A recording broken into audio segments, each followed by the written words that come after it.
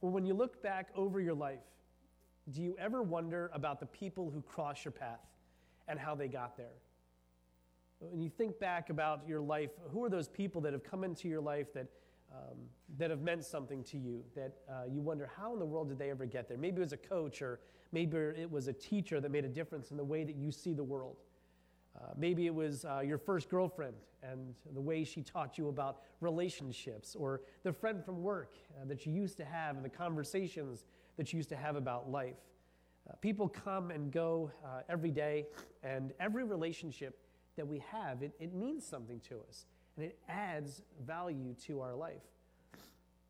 There are a few times in my life when I think back to myself about the people who have come into my life, and as I was thinking about this question, I laughed a little bit because I thought about how God put me and my college roommate, Chris, together, and how we came together and we met. Still to this day, we're friends. We connect once in a while, although not as often as we would like to. We do stay connected. In fact, just this past week, I was able to talk with him and connect with him, and that was fun. But Chris and I couldn't be more different, if that was possible on the spectrum of things.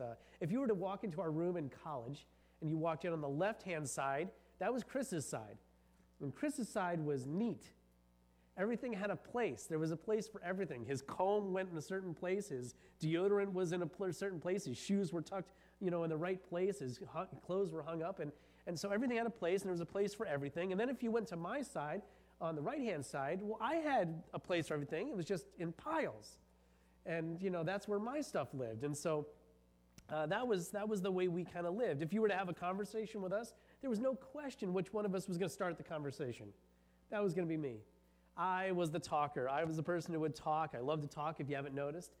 Chris will talk, but he's quite eloquent, and he thinks deeply, and he thinks long and hard before he utters even a syllable.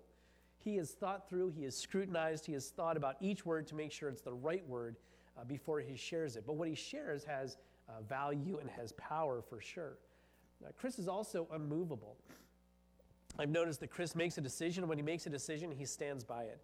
One time I remember walking into the bathroom at the church, or bathroom at the school, and I walked in, and there was Chris. He had bought a set of hair clippers, and he was cutting his own hair. And I'm like, what are you doing? He said, well, I did the math. I figured out that if I buy clippers for $20 and I'm paying my hair for $20, if I do it this way, then I'm going to be saving money. And so he did that. He made a decision, and I don't know, maybe to this day he still cuts his own hair. But he made the decision, and he just stood by it. He lives by his convictions, and I've always admired that about Chris. I have convictions too, but I tend to go with the flow. I'm not quite so immovable as he tends to be. I say all this because as I look back over my years with Chris, I realize how much I've learned from him.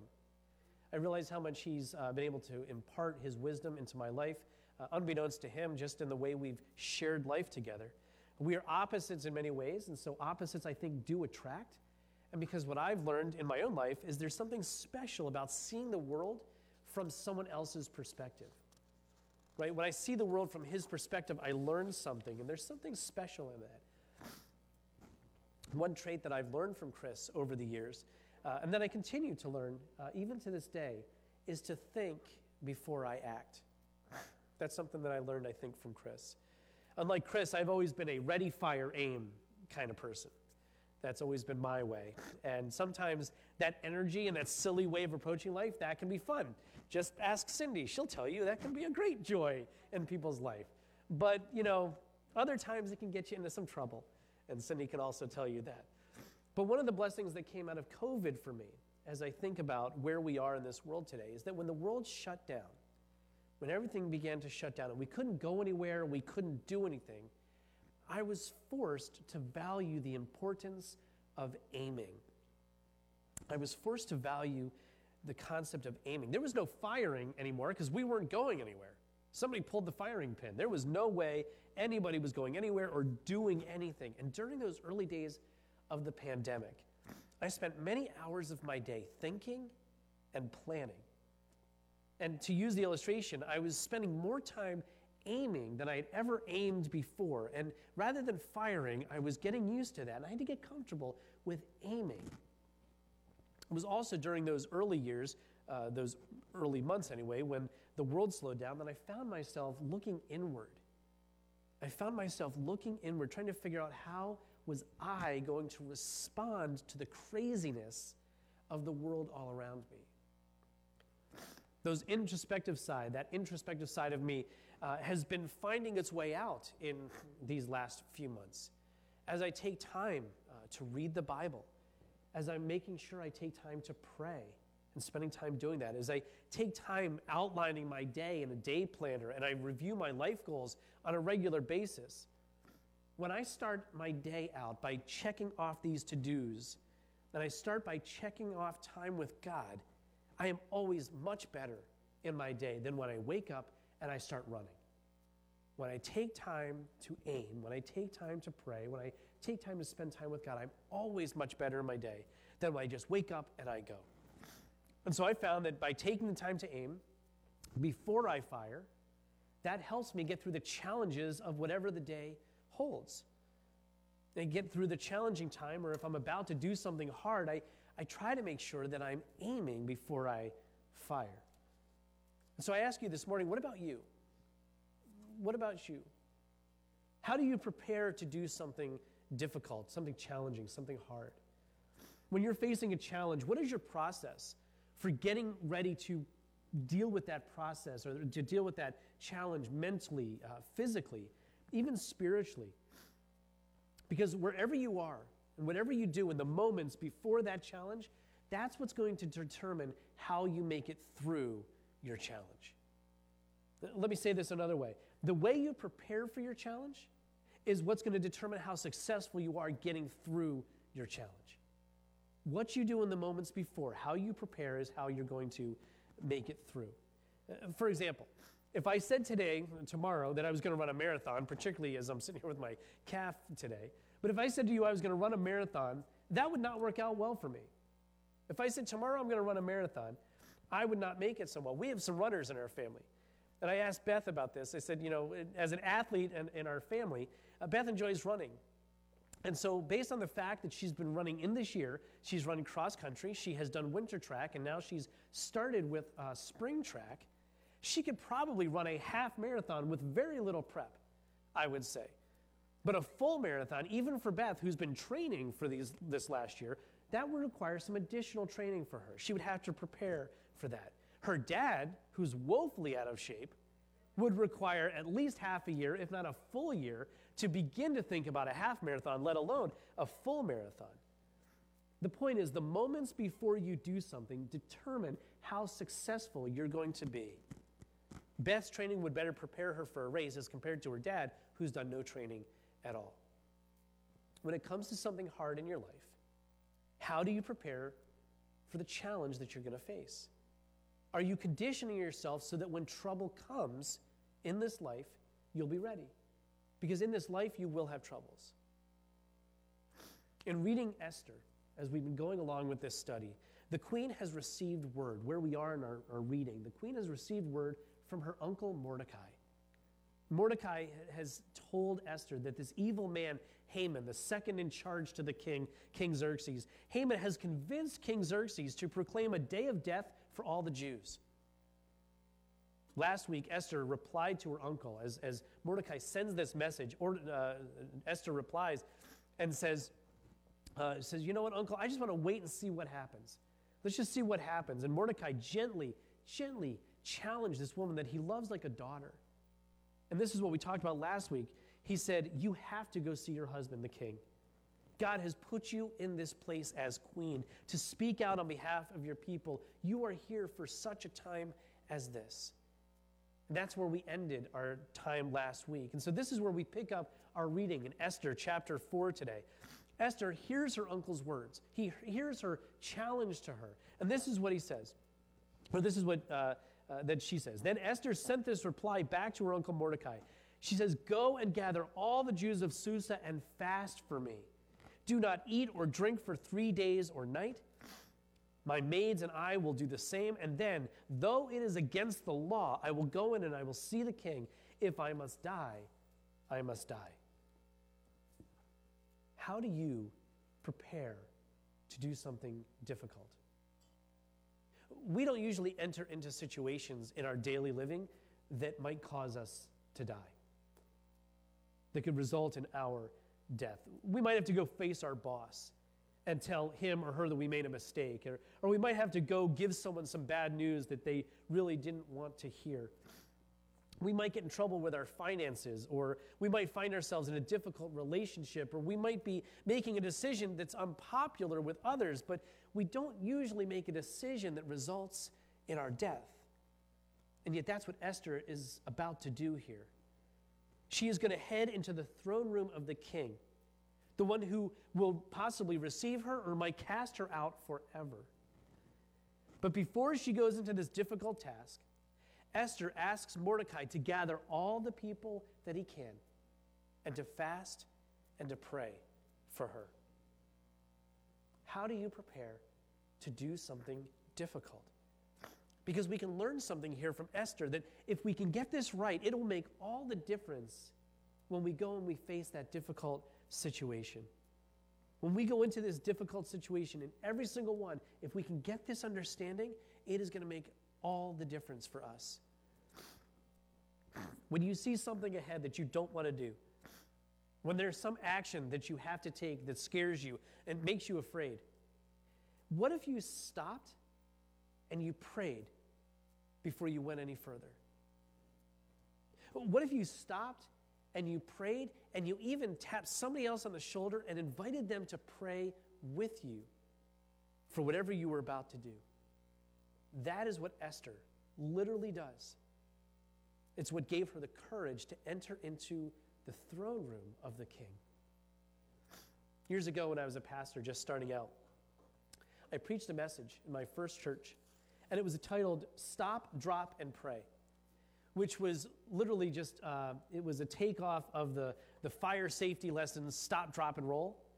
And I took it and I turned it into Stop, Drop, and Pray. And what was really funny to me is I remember this because afterwards, one of the members actually went out and bought a Matchbox car, and it was a fire truck, and they put the words Stop, Drop, and Pray on the Matchbox car and gave it to me, and I kind of kept it on my desk for a really long time.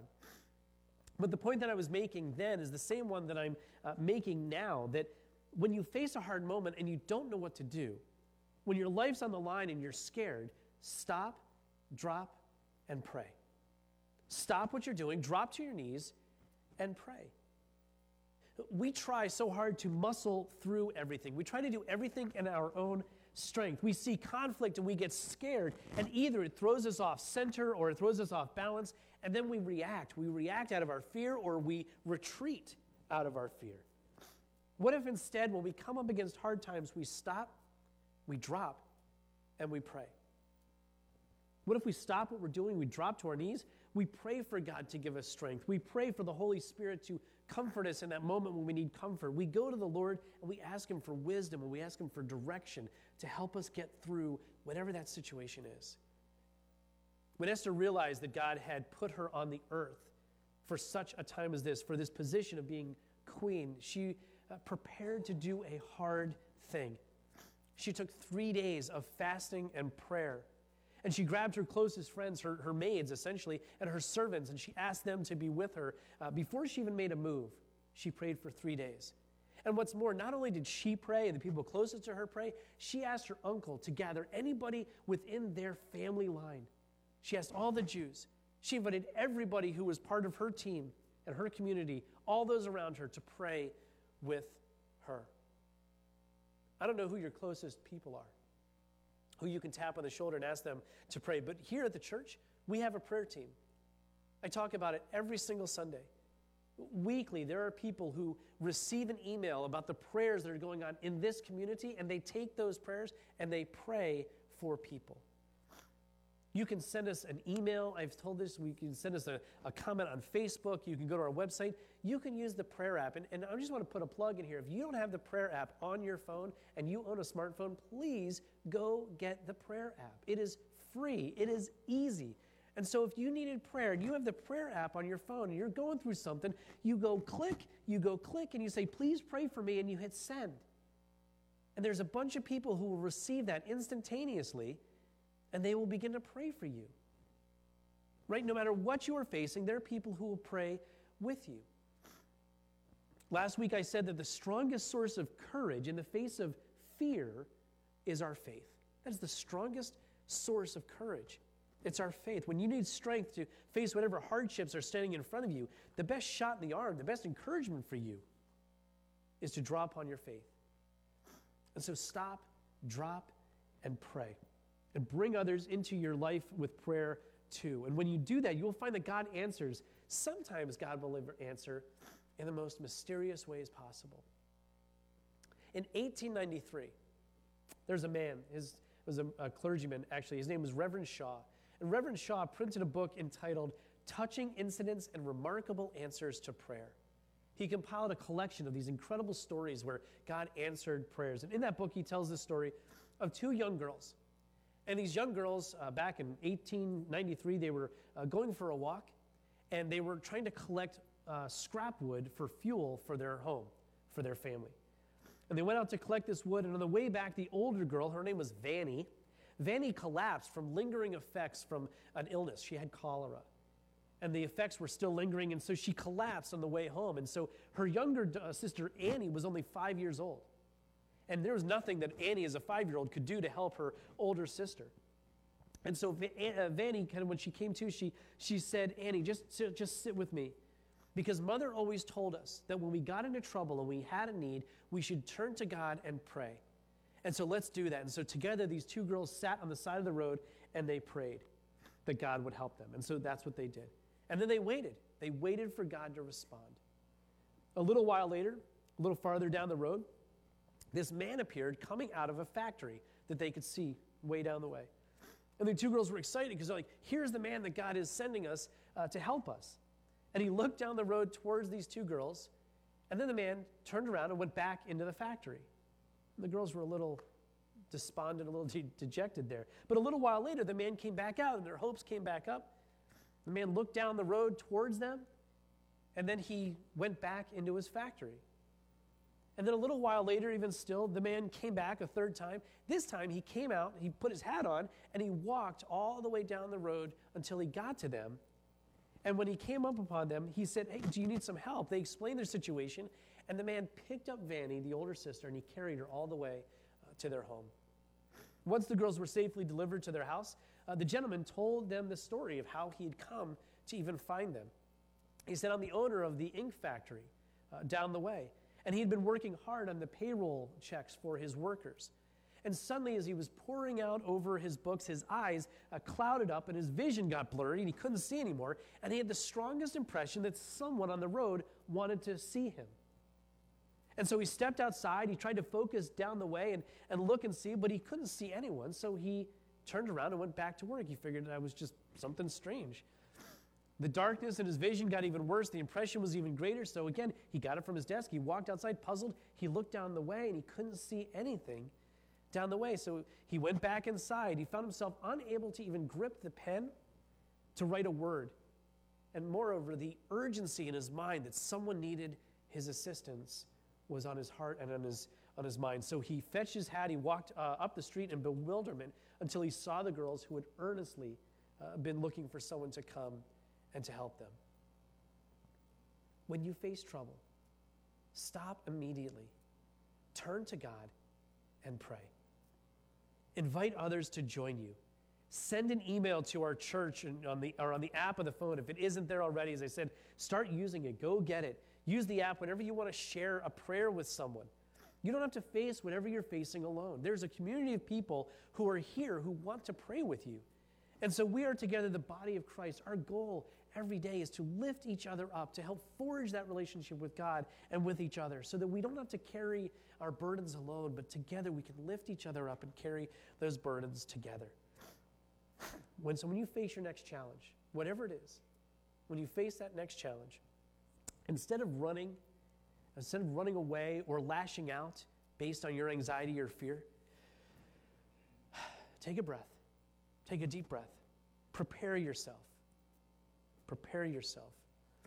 Get yourself ready. Make sure you aim. And then fire with prayer. Amen. Let's pray. Father God, I thank you for this story of Esther. I thank you for the power of your word that inspires us, encourages us, and teaches us how we can grow closer to you and closer to each other. We thank you, God, for this day and pray that you would help us as a church to be mindful of how we can be including each other in our daily living so that we don't have to walk this walk alone. And prayer is one of the greatest gifts that you have given to us, Lord. You answer every prayer. And so we pray, God, that you would help us, that as we are learning to trust you, Lord, we can trust that you are always hearing us and that you will answer in your time and give us your grace to be able to do that. We pray all of this today in Jesus' name. Amen.